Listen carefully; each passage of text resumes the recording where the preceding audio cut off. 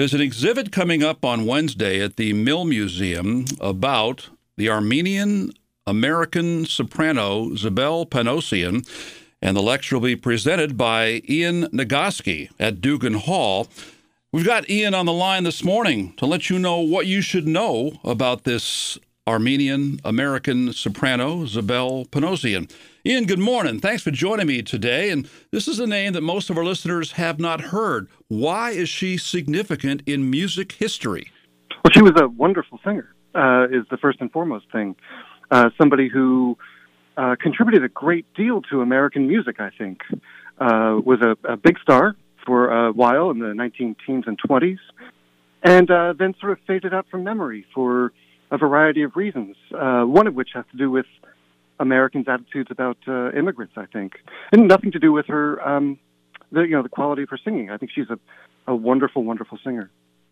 How close did she come to not making it to the USA? Because she narrowly escaped the 1915 Armenian genocide, in which a lot of people, I'm talking hundreds of thousands of people, were killed. Yeah, over 1 million people died, including, I guess, her father. She was sent away, as a matter of fact, when she was 15, after an attempt to abduct her by members of the military when she was 15 years old. Her father got her away from these guys and decided that she wasn't safe. So they sent her away, and they sent her to live in Boston, where she was cared for and protected by a man that she was married to from her village, who was about 10, 15 years older.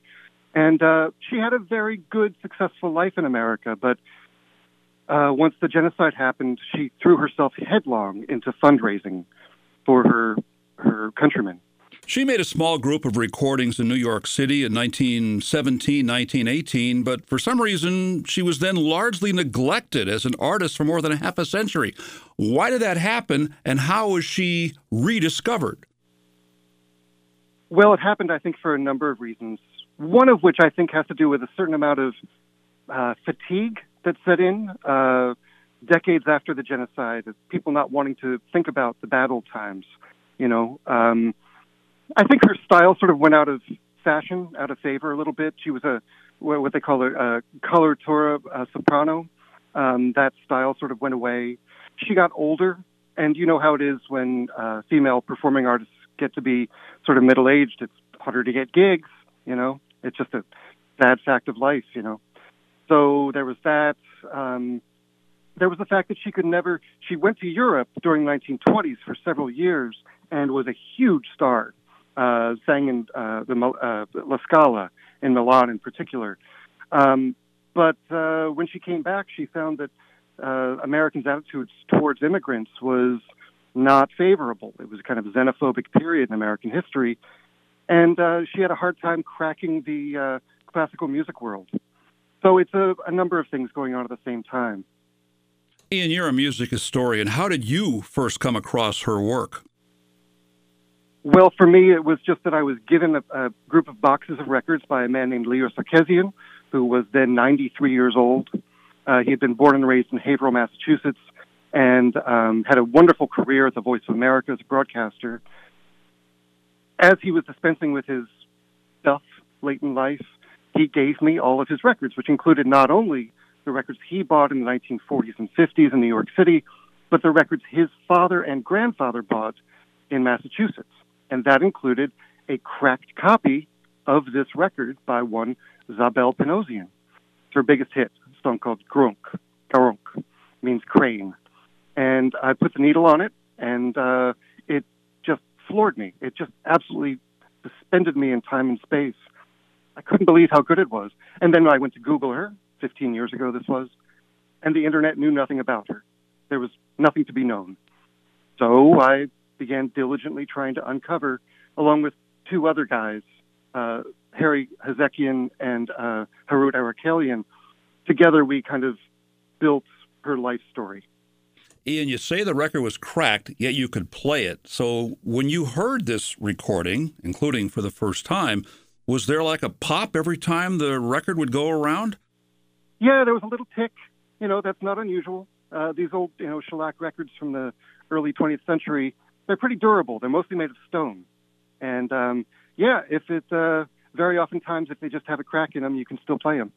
Was this a 78 RPM? What format was it in? Yes, 78 RPM disc. It was released at the end of 1917, stayed in print continuously until 1931, when Columbia Records, for whom she recorded, finally deleted their Armenian language catalog. Now, you mentioned her best-liked song, which in English is translated to Crane. Tell me more about it, because we're going to play a little segment of it so you get an idea what Zabelle Panosion was all about. Well, it's a very old song. It's the oldest known version of the text is identical to what she sings and is now 400 years old. The lyrics go, Crane, where are you coming from? Have you any news from home? I am servant of your voice. Hasten not to your flock, you will arrive soon enough. So it's a song where an Armenian is addressing a bird and missing home and wanting news from home. Now, in 1917, that was exactly the experience of Armenians living in the United States. The genocide was going on. The whole world back home was a catastrophe. Everything you knew was gone, and almost everyone you knew was dead. I mean, that was the situation Armenians were in. So this song spoke directly to the situation that they were in here in the U.S. The version she sings, the melody she sings, is her own. That is, it's a melody that she learned in a little town called Bardizag, about 80 miles east of Constantinople, Istanbul. And only she sings this melody, really. It's been, the song's been recorded many times with many different melodies. This is hers, and she arranged it and created this really incredible work of art from this very old song. And she sang it at every concert she gave.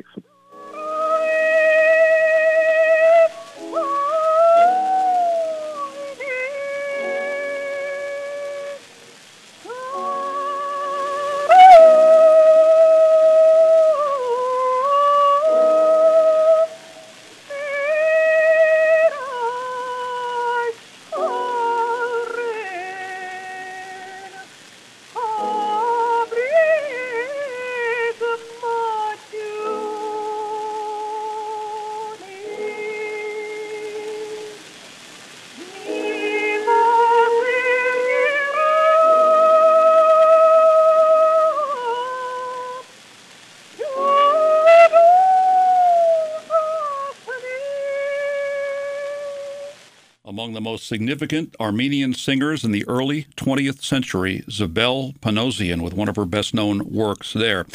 That particular number, which maybe is the best that she's done, the most well-known, what is it about that tune, that piece, that you appreciate, Ian? Well, there's a number of things, but it's really her voice. I believe her when I hear her sing. Singing is very intimate.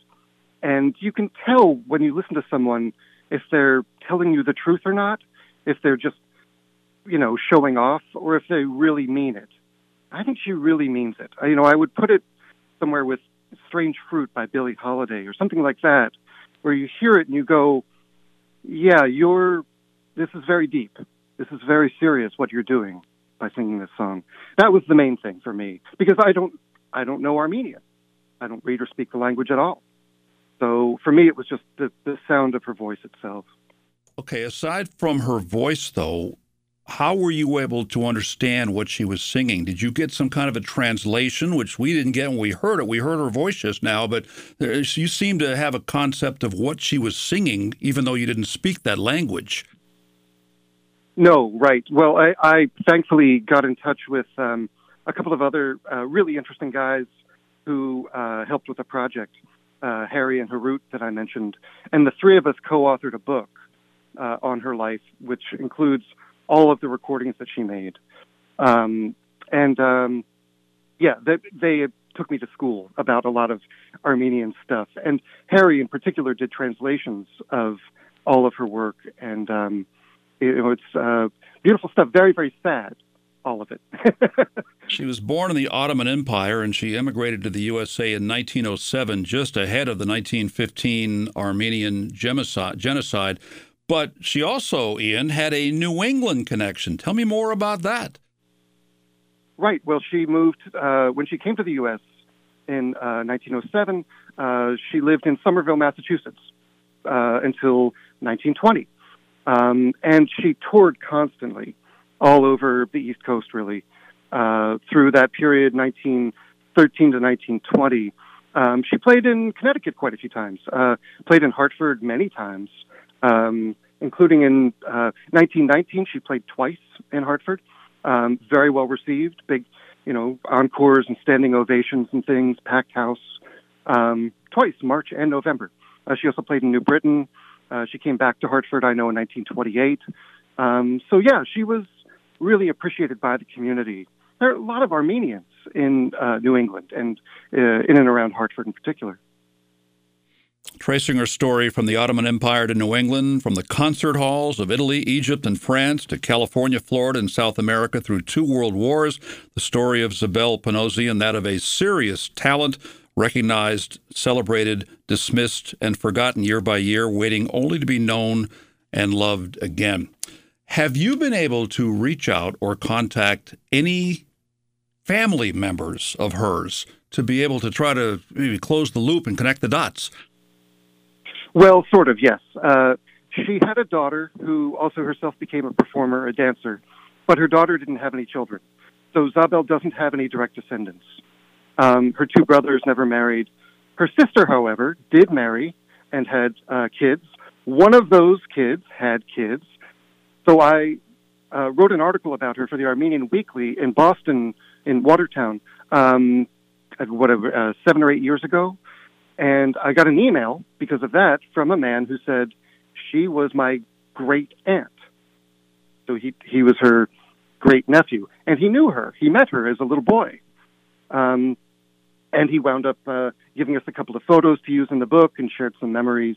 He attended a lecture that we did online for the Armenian Institute in London, England, and it was really a wonderful thing to be able to make that connection. He, I believe, is in Providence, as a matter of fact, if I remember correctly. You mentioned the photos. At your address that you'll be having at the Mill Museum on Wednesday, will there be visual aids? Will you be showing pictures of her, those other pictures that you're talking about, and maybe play some of this long-lost music from over a century ago?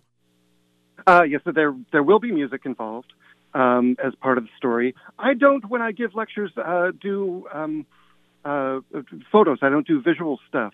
I really just kind of emphasize the story and the music itself.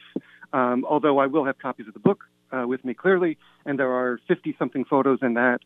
So, people are welcome to take a look at that and get a sense. She was a very pretty girl, and this was part of her mystique, I believe, as a performer and someone who was celebrated in her time.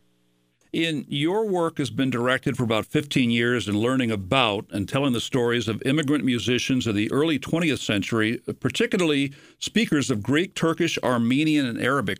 But to come across something like this, which has essentially been lost for 100 years, like a needle in a haystack, is this like a dream come true for a music researcher? Well, it is just because she's so good. I mean, lots and lots of people made records. And, there are quite a few really amazing performers who are not well remembered to this day.